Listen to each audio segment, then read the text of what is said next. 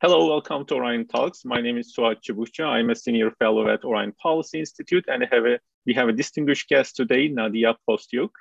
Welcome, Nadiya. Hello, everyone. Thank you for having me. Yeah, thank you, Nadiya, for coming. Nadiya Kostyuk is an assistant professor at the School of Public Policy at Georgia Institute of Technology, and her research focuses on security studies, modern warfare, cyber conflict, and Russian and Eurasian politics. Nadiya, so we observe the conflict between Russia and Ukraine escalates, especially after Russian President Putin recognized the independence of two regions in eastern Ukraine. However, I would like to talk about the developments on the cyberspace, the conflict on the cyberspace rather than the developments on the ground. So I want to start the conversation with the first question of, Ukrainian authorities have been reporting an increasing number of cyber attacks from Russia as the conflict has been escalated between two countries in the past weeks. So could you please explain the significance and the nature of Russia's cyber threats against Ukraine? Absolutely, I'll be happy to. So in order to answer the question, I will just briefly like to look at the sort of history. Since Ukraine has been a giant test lab where Russia, which is one of the world's foremost cyber powers, has been experimenting with cyber operations for the 8 years. Ukraine experienced cyber attacks, which sought to sabotage an opponent's ability to fight. For example, the Russian-backed separatists in the Donetsk and Luhansk region used malware to retrieve data from mobile devices on the location of Ukrainian artillery troops, which facilitated them with better reconnaissance against these troops. Also, Ukraine experienced the track record of cyber operations as standalone instrument in this gray zone of hybrid conflict, which included election interference, critical infrastructure sabotage, specifically attacks against electric power grids in 2015 and 2016, as well as economic disruption. So previous research on this topic, including works on my own, as well as other scholars who look at this conflict, show that most cyber operations made no measurable contribution towards Russia's strategic goals. So what have these 8 years taught us about the significance and natures of Russia's cyber threats that Ukraine is currently facing? As we have already started witnessing some cyber operations, it is clearly the case that Russia is not planning to use them alone military force. But given the past finding from my research and research conducted by other scholars on this topic, cyber operations are unlikely to provide significant strategic advantage to Russia. Here's why. Let's examine the recent cyber attacks that you referred to. In January, we had a defacement campaign affecting 70 Ukrainian websites. This campaign remained largely inconsequential and insignificant, as most websites were quickly restored, no data was lost or completely destroyed. Initial analysis indicated that this intrusion exploited the Log4j vulnerability, which had only become known a few weeks earlier, reflected opportunistic and short-term planning. The second discovered intrusion, which was named Whispergate, it was a pseudo ransomware that corrupts the content of the file without a way of restoring it, turned out to be less sophisticated than the NotPetya operation that Ukraine witnessed in 2014. And also this Whispergate malware was discovered on the systems belonging to the Ukrainian government before it could cause any particular damage. Then a few weeks ago, we saw an attack on Privatbank, the nation's largest commercial bank, which was hit with a denial of service attack. Again, it temporarily interfered with the customers along banking services, but it was restored within a few hours. And the same week, we saw an attack that targeted the website of Ukraine's defense ministry and armed forces. Again, there was some sort of disruption, but there was no significant damage. So if we think about the potential plausible cyber threats that Ukraine could face, I would distinguish the two types. The first one is that there is no doubt that Russia will continue penetrating Ukrainian networks. For instance, the recently classified US intelligence says that the Russian government hackers have likely already broadly penetrated Ukrainian military, energy, and other critical computer networks to collect intelligence and to position themselves potentially to disrupt those systems to complement Russia's actions on the ground. Again, Moscow could seek to disrupt these various critical infrastructure and entities, but the significance and the impact of these operations might be limited, as we've seen from the previous attacks by the Russian government on other objects of Ukrainian critical infrastructure. Second, we also could see unintended disruption spreading beyond its intended targets in Ukraine, as happened with the case NotPetya. But again, such attacks that will have greater scope and some detrimental effects that will go beyond the Ukrainian borders can have potential greater cost for Russia and less strategic value. Again, as a result of NotPetya operations, we saw the Western countries implemented economic sanctions, which again hurt the Russian Federation to some extent. Yeah, so you give really specific examples on some cyber attacks from Russia and whether it's effective or not. Do you think these attacks have the potential to substitute or complement physical action? Yeah, that's a great question, and I think that's something that has been discussed a lot in December prior to the actual physical invasion by the Russian government in Ukraine. When the Russia just placed the troops on the Ukrainian border, we see that sort of these two sides of the debate being highlighted, right? So on the one side, we had scholars who said, we don't even need to use Russia doesn't even need to use force in this conflict because it can go it can basically achieve the same effect using cyber operations across the border. There were other group of scholars that said, no, Russia will use force, but it also will start with cyber operations because these are great complements to military force. We now, of course, see that the substitution hypothesis, right, that said when Russia can just simply use cyber operations across the border, obviously they don't have any support given that we see the military shelling in eastern Ukraine. I would say we also should be very careful when considering the strategic value from the complementary use of cyber operations in the Ukrainian conflict, as evidence, again, from my previous research, supporting this complementarity perspective is quite sobering. So particularly, I work with a co-author from the University of Michigan, Eurasian, and we examined the role of low-level disruptive cyber operations in the military conflict and their relevance for the battlefield events and outcomes. In our analysis, specifically, we focus on the period of the most intense fighting between 2014 and 2016. And this is because this was the time that if cyber tools are an effective complement to armed forces invasion, we would have seen a potential effect. We applied a series of statistical methods on thousands of cyber military operations, and we find no strategic effect of cyber operations. Specifically, we showed a strong escalatory dynamic between military operations by either side, right? It's not surprising that we see sort of tit for tat response with both military forces of fighting on the ground, but no significant correlation in either direction between military and cyber operations, and no reciprocity between cyber operations. So this evidence demonstrates that in one of the first armed conflicts where both sides use low-level cyber operations extensively, digital operations unfolded independently from the events on the ground and had no effect on them.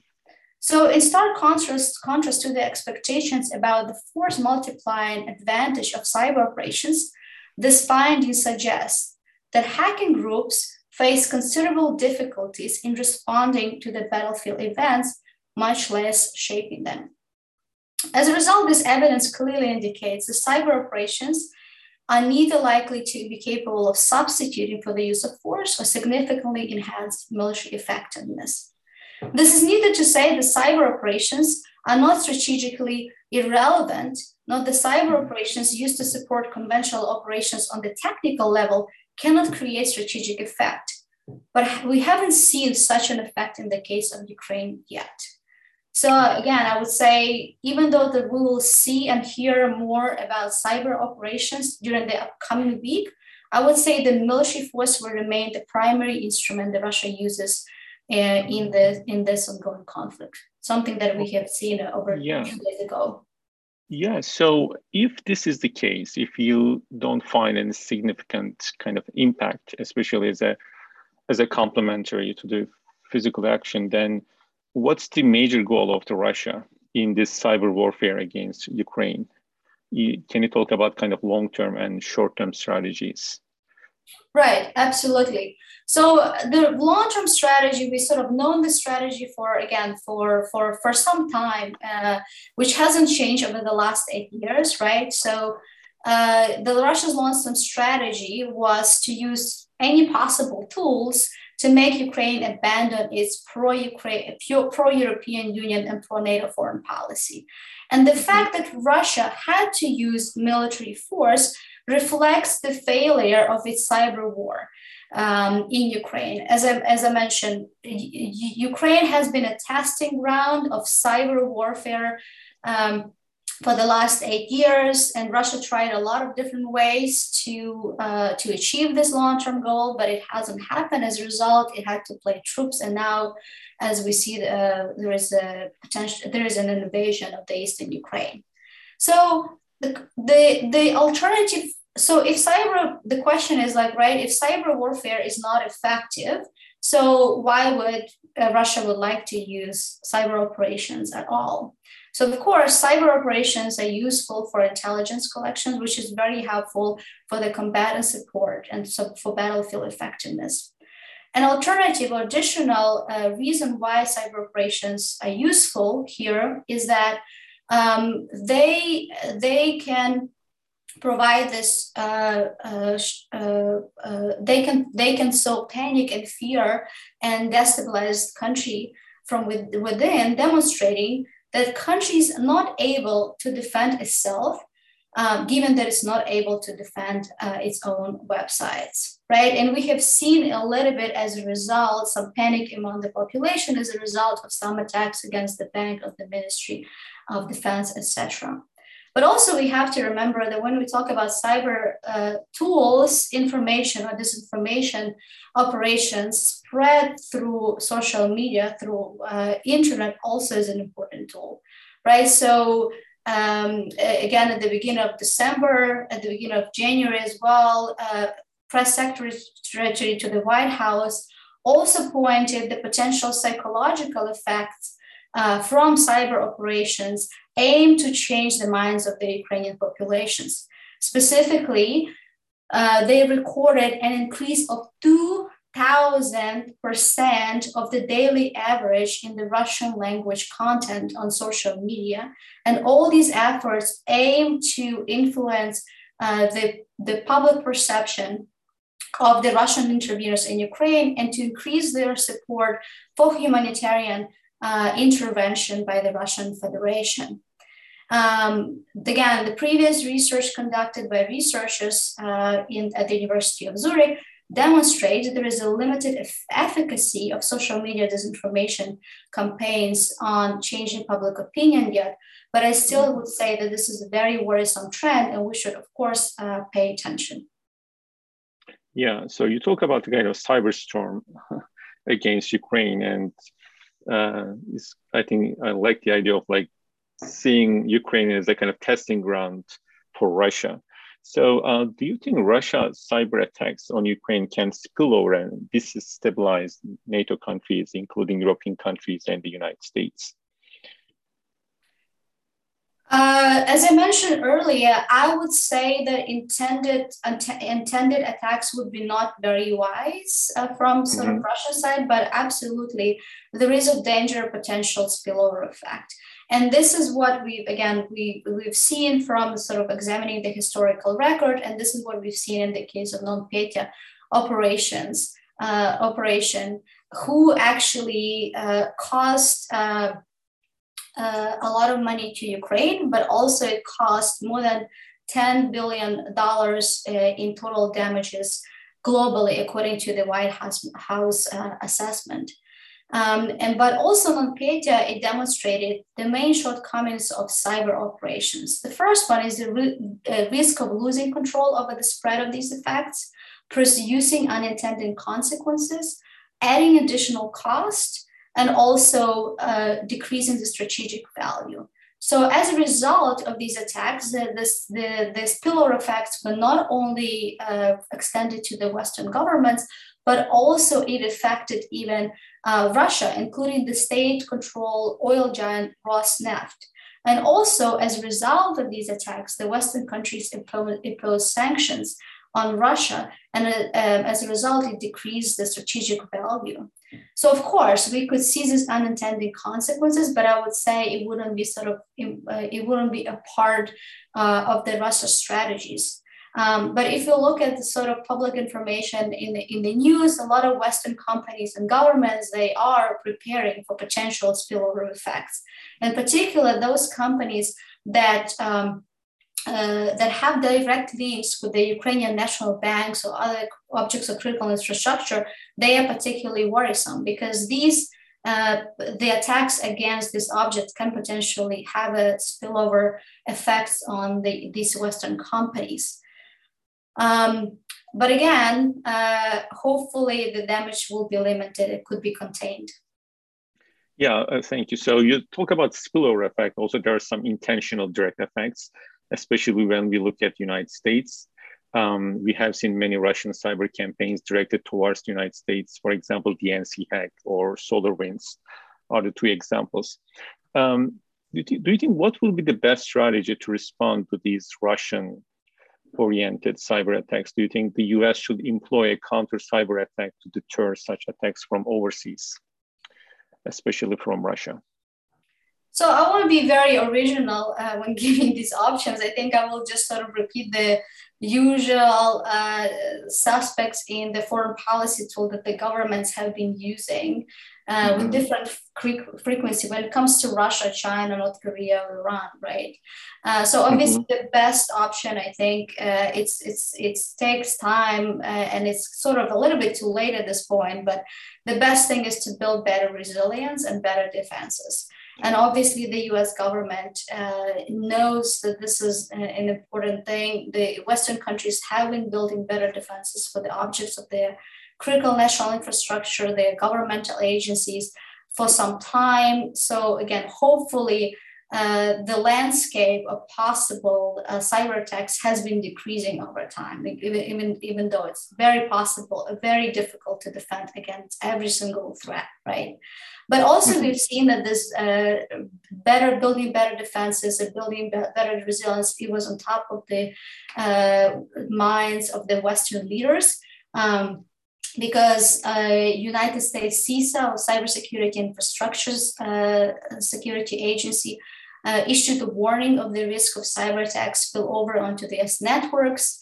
Also, the European Central Bank also has warned European financial institutions of the potential risk of retaliatory Russian cyber attacks in case the West implements sanctions. So again, it seems that they have been given some instructions to these various objects of critical infrastructure, various companies, and have been preparing from that end.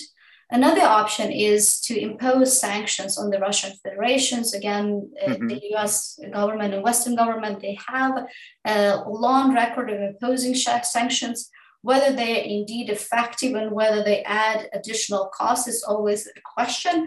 But obviously, this is one of those readily available foreign policy tools. And this, again, we've heard it from the Biden administration and from other leaders of the Western states that this is what they are planning to do. And actually, they have been doing, right, as you mentioned, in response to Putin's order in which he recognized the independence of the two regions.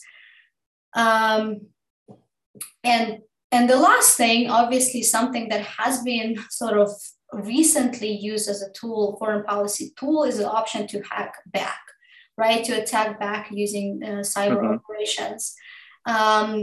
Again, it's a sort of an escalatory move. So we would be very careful about this. We've seen the cases when the US Cyber Command sort of took down the Internet Research Agency based in St. Petersburg in Russia in 2018 to prevent it from interfering during the midterm elections. But we don't know whether this could be,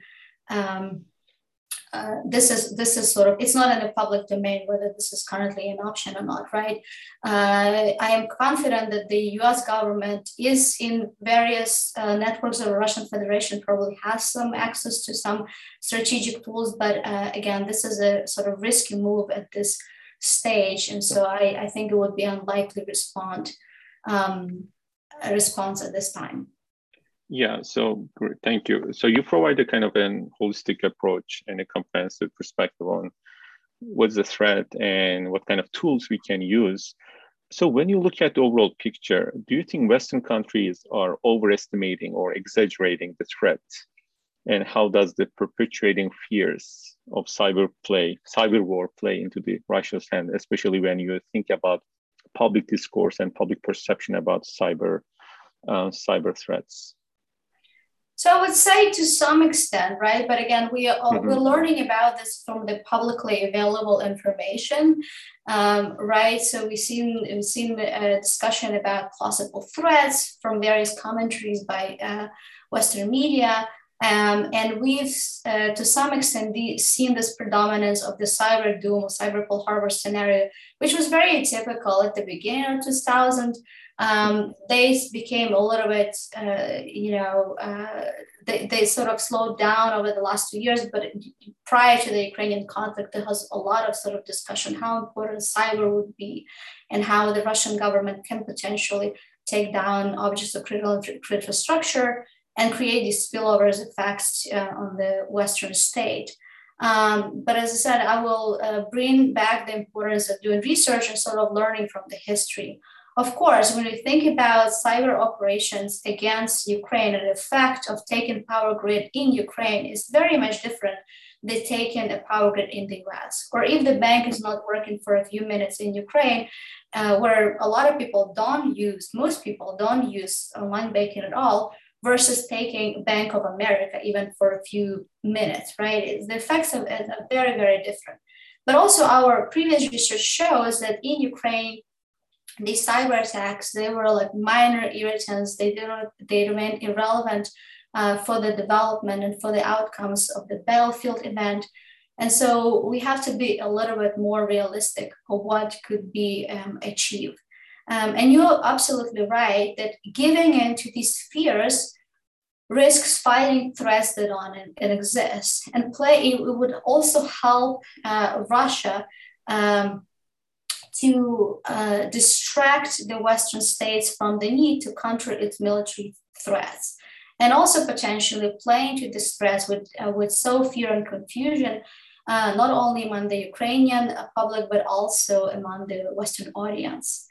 And my sort of recommendations would be, again, we have to be sort of rely on the data, on the sort of reliable research, even if it's in public domain, to understand whether the cyber operations can be useful in this way, and should not distract our resources, our limited resources, from fighting the phantom threats that actually do not exist. Nadiya, thank you so much for your great insights. I learned so much from our conversation today. Thank you for your time, and thank you for these great comments on this timely topic. Thank you. Thank you for having me. I was glad to talk to you.